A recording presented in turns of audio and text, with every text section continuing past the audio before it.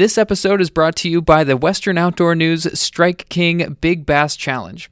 Held on May 22nd, 2021, out of Russo's Marina on the California Delta, it's a guaranteed $7,500 total cash payout based on a 100 angler field. As an added bonus, the first 100 anglers registered gets a free Lew's fishing rod. We have about 50 left and counting, so head over to wonews.com under the Tournaments tab to sign up today. Today on the show, we have a Eastern Sierra update ahead of the opener, a call-in report from Seaforth Landing in San Diego, and Cecil Hogue from Panther Martin and Sea Eagle Boats. Let's start the show.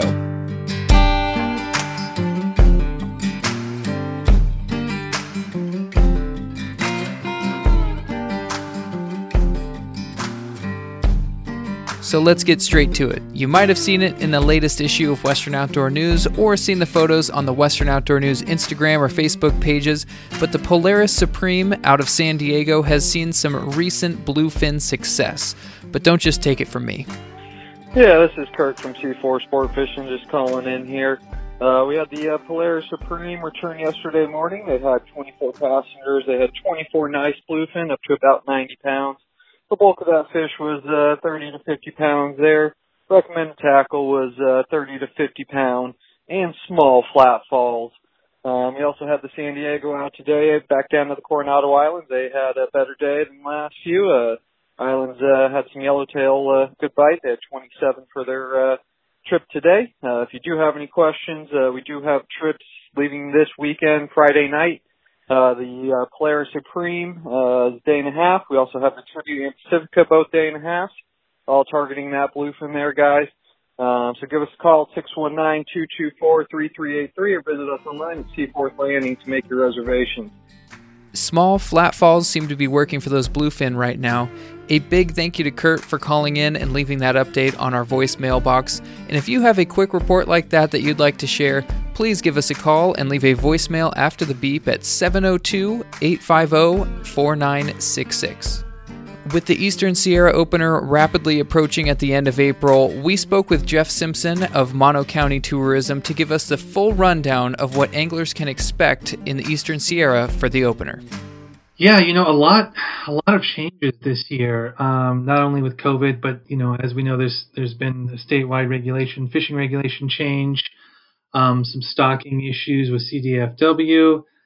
We'll be continuing to do our stocking this year, and water levels are always a topic. Whether we have too much water or not enough water, it's looking like we're going to be about average this year. But lots I think to go over and lots of changes for this upcoming season.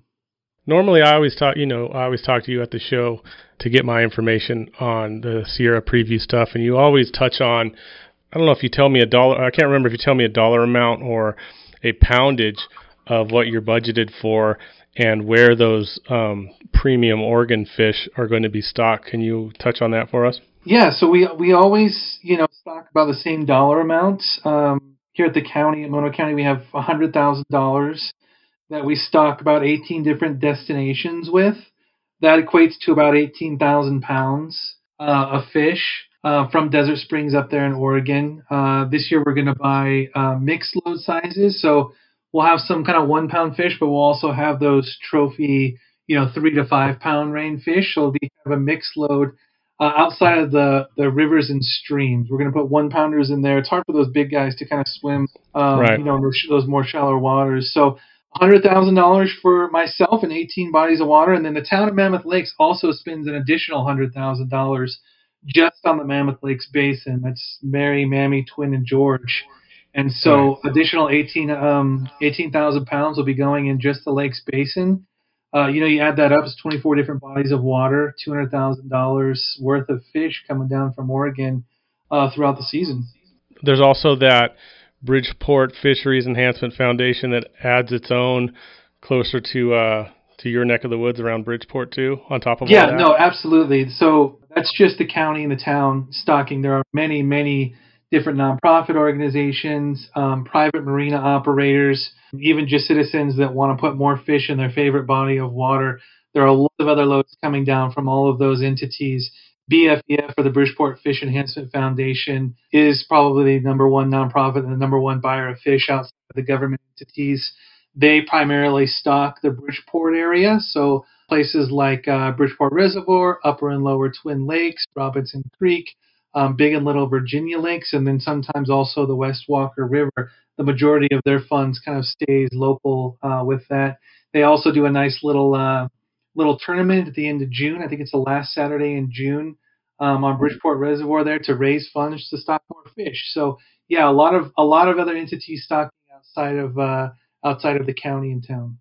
Right. I'm glad you mentioned that because I know there's, you mentioned your budget or the Mona County budget, and Mammoth Lakes on its own has its own $100,000 budget for stocking, but then there's also that foundation, and I also believe like Convict Lake pays for some of its own fish from the Desert Springs on down the line, and I think there's even some going on down in Bishop. Oh yeah, lots going on just about everywhere. Convict Lake is one of the biggest private marina operators that buys. Silver Lake Resort also does a ton. Marina purchases a lot. And then, moving down further south on 395, the Bishop Chamber of Commerce, Sabrina, North Lake, South Lake, I know have their own kind of entities, and they purchase their fish from Wright's Rainbows out of Idaho. But yeah, I mean, there's lots of stocking going on behind the scenes.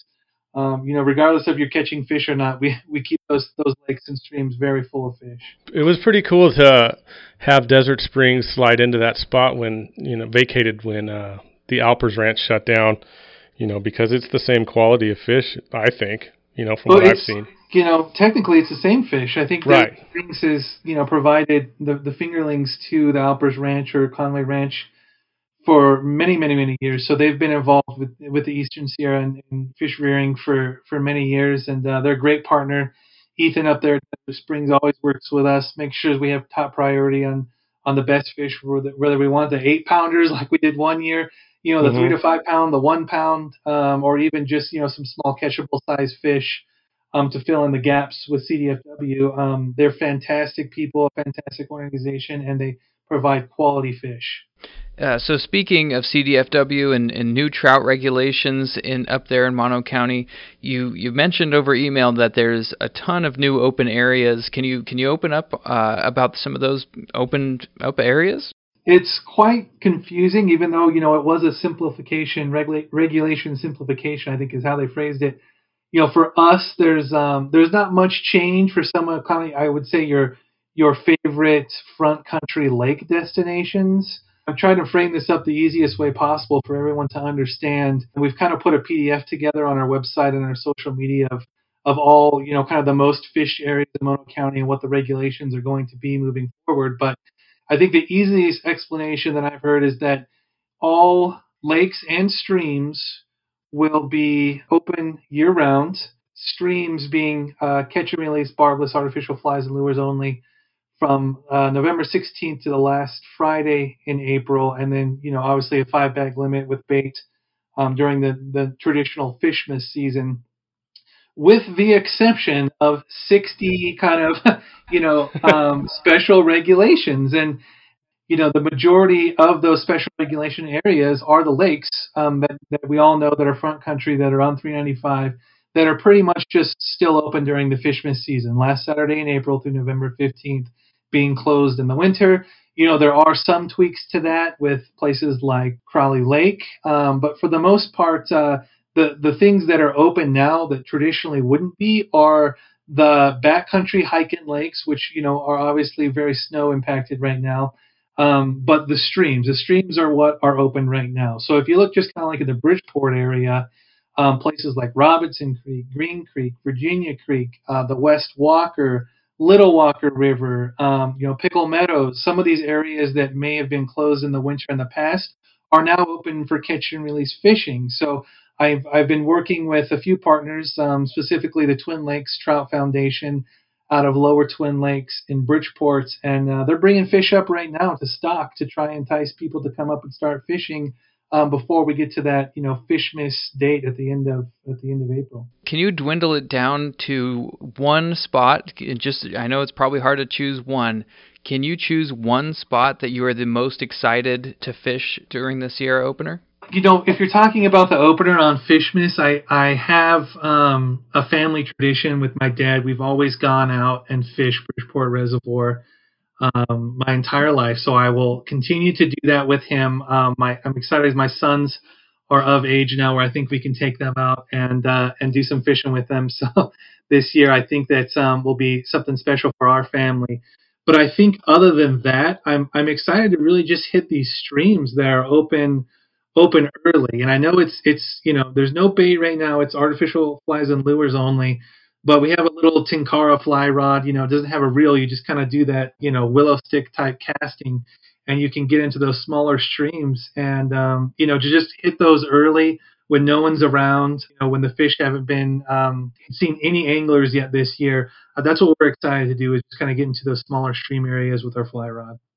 Mm-hmm. What about you, Mike? One location that you would hit if you could only choose one, which one would it be?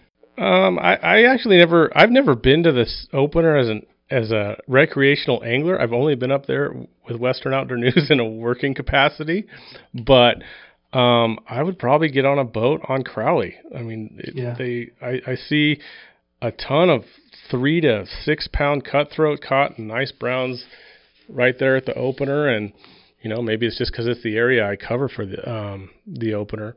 But back to what Jeff said about having some creeks open ahead of time, what it also does is if you're already up there for the opener, I'll be up there Thursday. I mean, it gives you something to do before everything else opens up. And you can run out, like you said, and swing some flies down a creek or barbless jigs, or you don't have to wait until the floodgates open on Saturday. And I think that's pretty cool. I think that's one of the coolest part of the new regs. And really quick, just to touch on the regs themselves, it is overwhelming. If you look at that list on the DFW site, it's a huge list. But what I have found is if you just focus on the bodies of water that you or your friends and family normally hit, it's an alphabetical list. Just look for the places you fish instead of trying to digest the entire thing. And it makes it a lot easier to take in if you do it that way. Any other questions, Mike, for Jeff? I was going to ask him about the snowpack. That always affects the, not necessarily the opener, but the early spring fishing. And I know Jeff said it looks like it's going to be about average, but I always plan my trips around that. Like I know, if there's a ton of snow, Tioga Pass is going to, open later in the year. I know you can't say for sure because actually it could snow still before the opener. But if you had to estimate when some of the major passes would open, like Tioga Pass, what would you say, Jeff? Yeah, this year we had some nice dialogue with the National Park Service and talking about their process, the hurdles they have on plowing that road and opening that road. We're hovering around 60 to 70% snowpack this year, so it's just slightly below average, I would say. And everyone, including Caltrans, which handles Sonora Pass and Monitor Pass, they all start plowing on April 1st. So, we're less than a week out for them to start plowing those passes. And it all depends on a lot of factors like down trees. How much wind did we have? Is there a lot of down trees in the middle? Right. I would say for Sonora and Monitor, you might see those open up pretty quick, maybe even before opener or just after. And then the National Park Service always tries to plan for opening before Memorial Day weekend.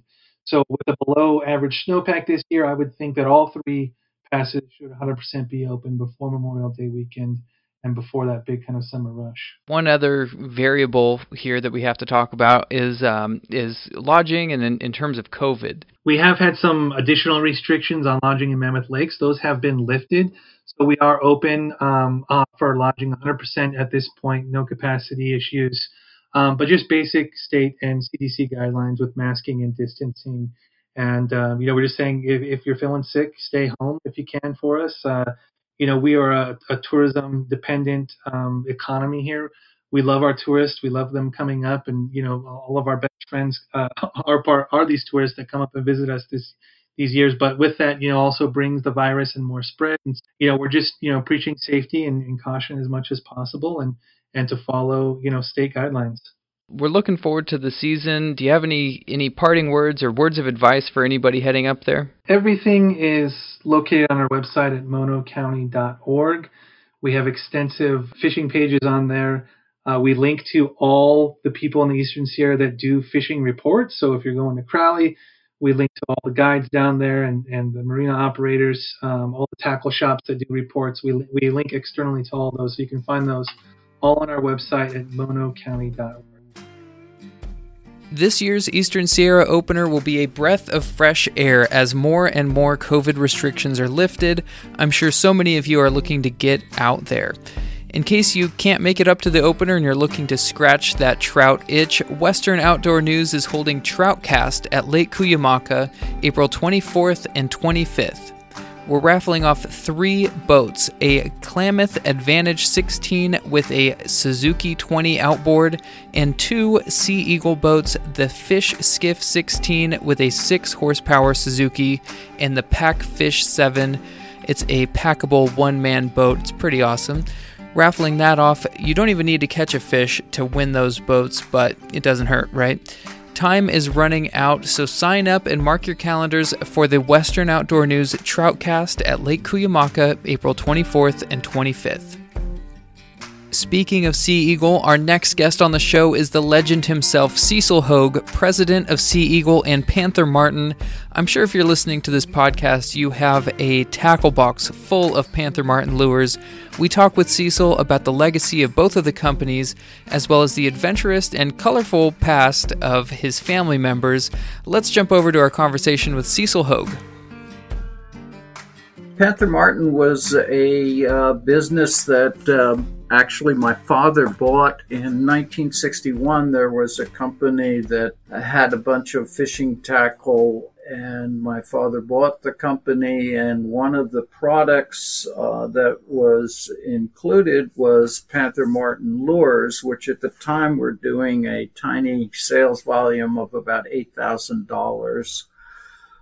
In any case, my father bought this company, and we didn't really understand that we owned Panther Martin or that it was part of our product line until about 10 years later. We noticed that it had gone up to about $250,000 in sales, so it started to attract our attention. By that time, I had come into the business and was active in the business. There was a guy in the West who was one of our representatives, and he went around to every tiny tackle shop throughout the West, all through the mountain states, and called on all of these very, very small mom-and-pop tackle shops, kind of spread the religion of what a great fishing lure it was. Panther Martin is a unique design. It's the first inline spinner in the world. The shaft goes directly through the blade. The blade is convex concave, so that gives it a unique spinning action and also gives it extra vibration. And when it's combined with the heavyweight body, it creates a kind of beautiful casting lure that can be retrieved at slow or fast speeds and can be used as a kind of a countdown lure and at different heights, fished very, very effectively. And it has a giant history of always catching fish. It's primarily known for trout, but it also catches salmon, steelhead. It also catches bass. We started with a pretty simple selection of lures, and then over time we expanded it to multiple sizes and colors. And over the years, we came to have what we presently have, which is about 1,200 different fishing lures with Panther Martin. We had a couple episodes ago, we had Mike Lum from the Fred Hall shows, and he was talking about how tackle used to be everywhere. I mean, not even just in tackle shops, but what do you think happened culturally with fishing to where lures have kind of disappeared from shelves of just general stores to be more only inclusive in tackle shops? Well, first of all, I would disagree a little bit with you because I think there's still many little mom and pop shops that are part garages, part general stores that still offer Panther Martins and still swear by them, and especially in resort areas in the mountains. However, I would say that general retailers, a lot of them just got out of fishing tackle altogether. So there were many kind of general interest stores, kind of like a Target, that used to carry fishing tackle, but ended up deciding that wasn't their main kind of goods to sell, and they just moved away from it. And I would say that the distribution of fishing lures is more restricted. I think in the West we sell through Bass Pro and Walmart's and Big Five and Sportsman's Warehouse, a number of different well-known kind of basic outline.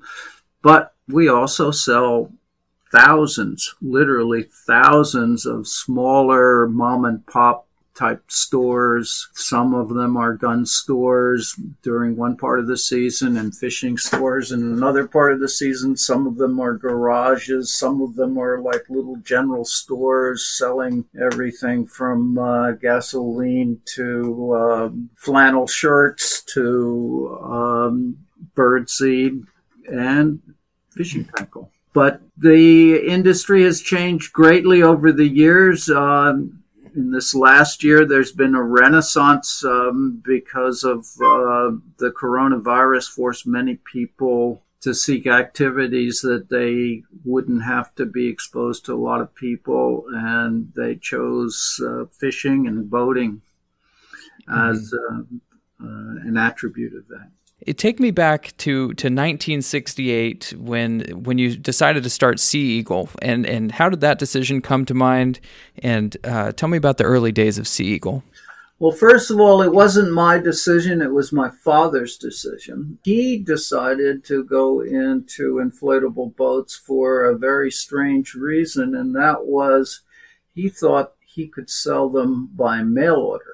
He was a mail order marketer, and even when we sold fishing tackle, he used many of his marketing techniques to sell our fishing lures. But in the case of our inflatable boats, he thought it could be packed in a box and shipped by UPS or by the mail in some cases, and it was practical to sell it through mail order. And that's how we started. I came into the business at the same time my father bought the business. And I would imagine that at my first few months in the business, I had the same belief that many people had at one time about inflatables, and that is that they're easy to puncture and not very practical.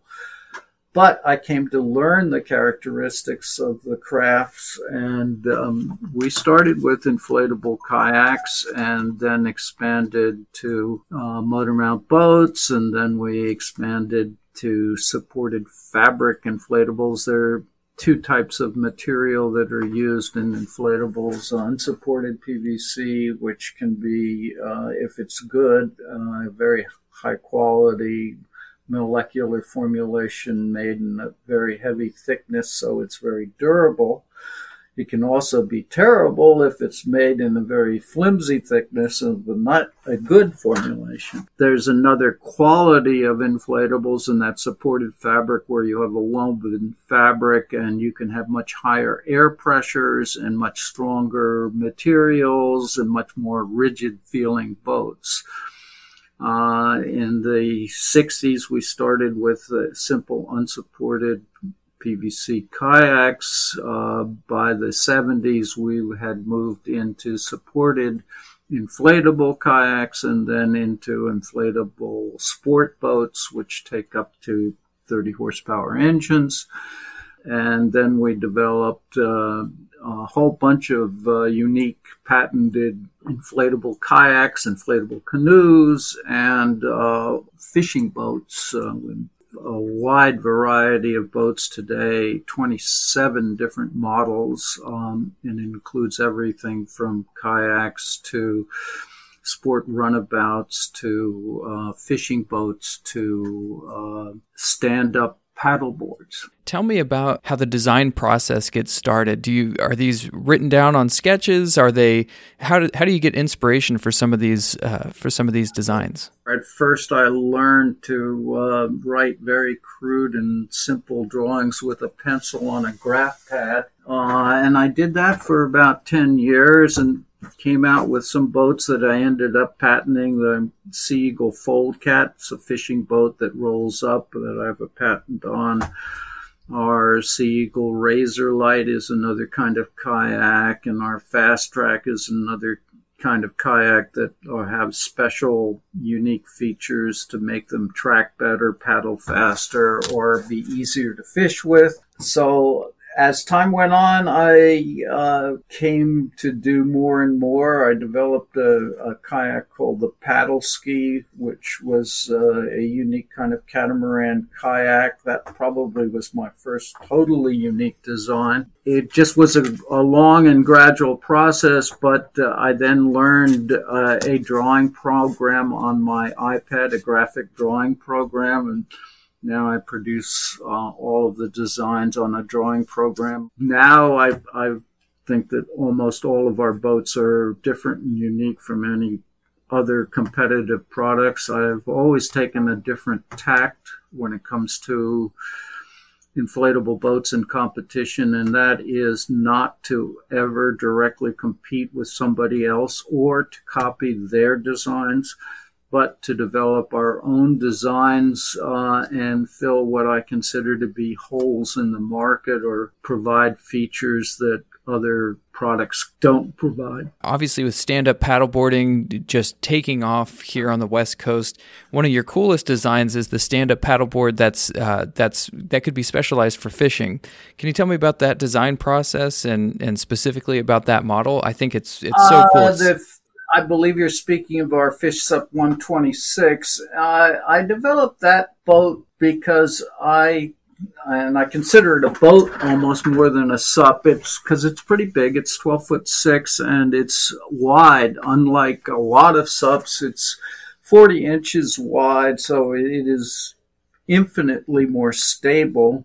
I think it's exciting to fish from a sup, but I don't know that there's any great benefit to falling in the water, and I believe that it's probably good to be able to stand stably while you fish, especially when you're casting, especially when you're pulling in a fish. So the first thing I wanted to do was make it wide enough and stable enough. I knew something about surfing, so I liked a kind of twin fin at the rear, making it wide at the back and narrow at the bow so it could paddle straight. So that the shape was completely my choice. And then the last feature, or last two features of that particular product, was that I added a motor mount so it could take a little electric motor, which we happen to sell. And I also made it able to accommodate a swivel seat so it could actually be comfortable and somebody could turn in 360 degrees and have visibility in all directions. So basically, I put in features that nobody else had thought to put in, just because I saw that there was a need to have, more visibility, a need to be able to take a little electric motor. People don't always want to paddle, and a need to be stable and not have to worry about falling in while you're catching a fish. So speaking of falling in, can you tell me about the quality assurance and kind of the testing process that you guys take? Do you guys have like a test lake or a test body of water that you take these out on? First of all, we're in Port Jefferson, so we're right near, and we're on Long Island, which is an island, a big island admittedly, but we're near 4 bays. literally about a mile from where I'm sitting in our office right now. But more importantly, I live on the water, so I test these boats and frankly leave them in the water for sometimes a year or two before even introducing them, testing them. When I developed the Razor Light kayak, I went through 14 separate prototypes, and it took 5 years to finalize the design, which ended up being exquisitely simple, but the measurements that I ended up with were basically came from long experience of what worked and what didn't work, how high to make the sides, how wide to make the cockpit, how to make it actually track well and paddle well. Those were the problems that I saw. I wanted a kayak that paddled faster than any other inflatable kayak in the world, and I think that's what we developed with that product. New for 2021, I saw that the Sea Eagle has the Fast Cat 12. Tell me about the catamaran design and why you guys introduced the Fast Cat 12. Inflatables have certain problems. First of all, I don't think inflatable sport boats have changed in design for about 60 years. And I feel that round tubes are very beneficial, and that's generally inflatables were made with round tubes. The introduction of drop stitch, which is a technology to make floors for inflatable boats and also stand-up paddle boards, introduced the possibility of having straight sides.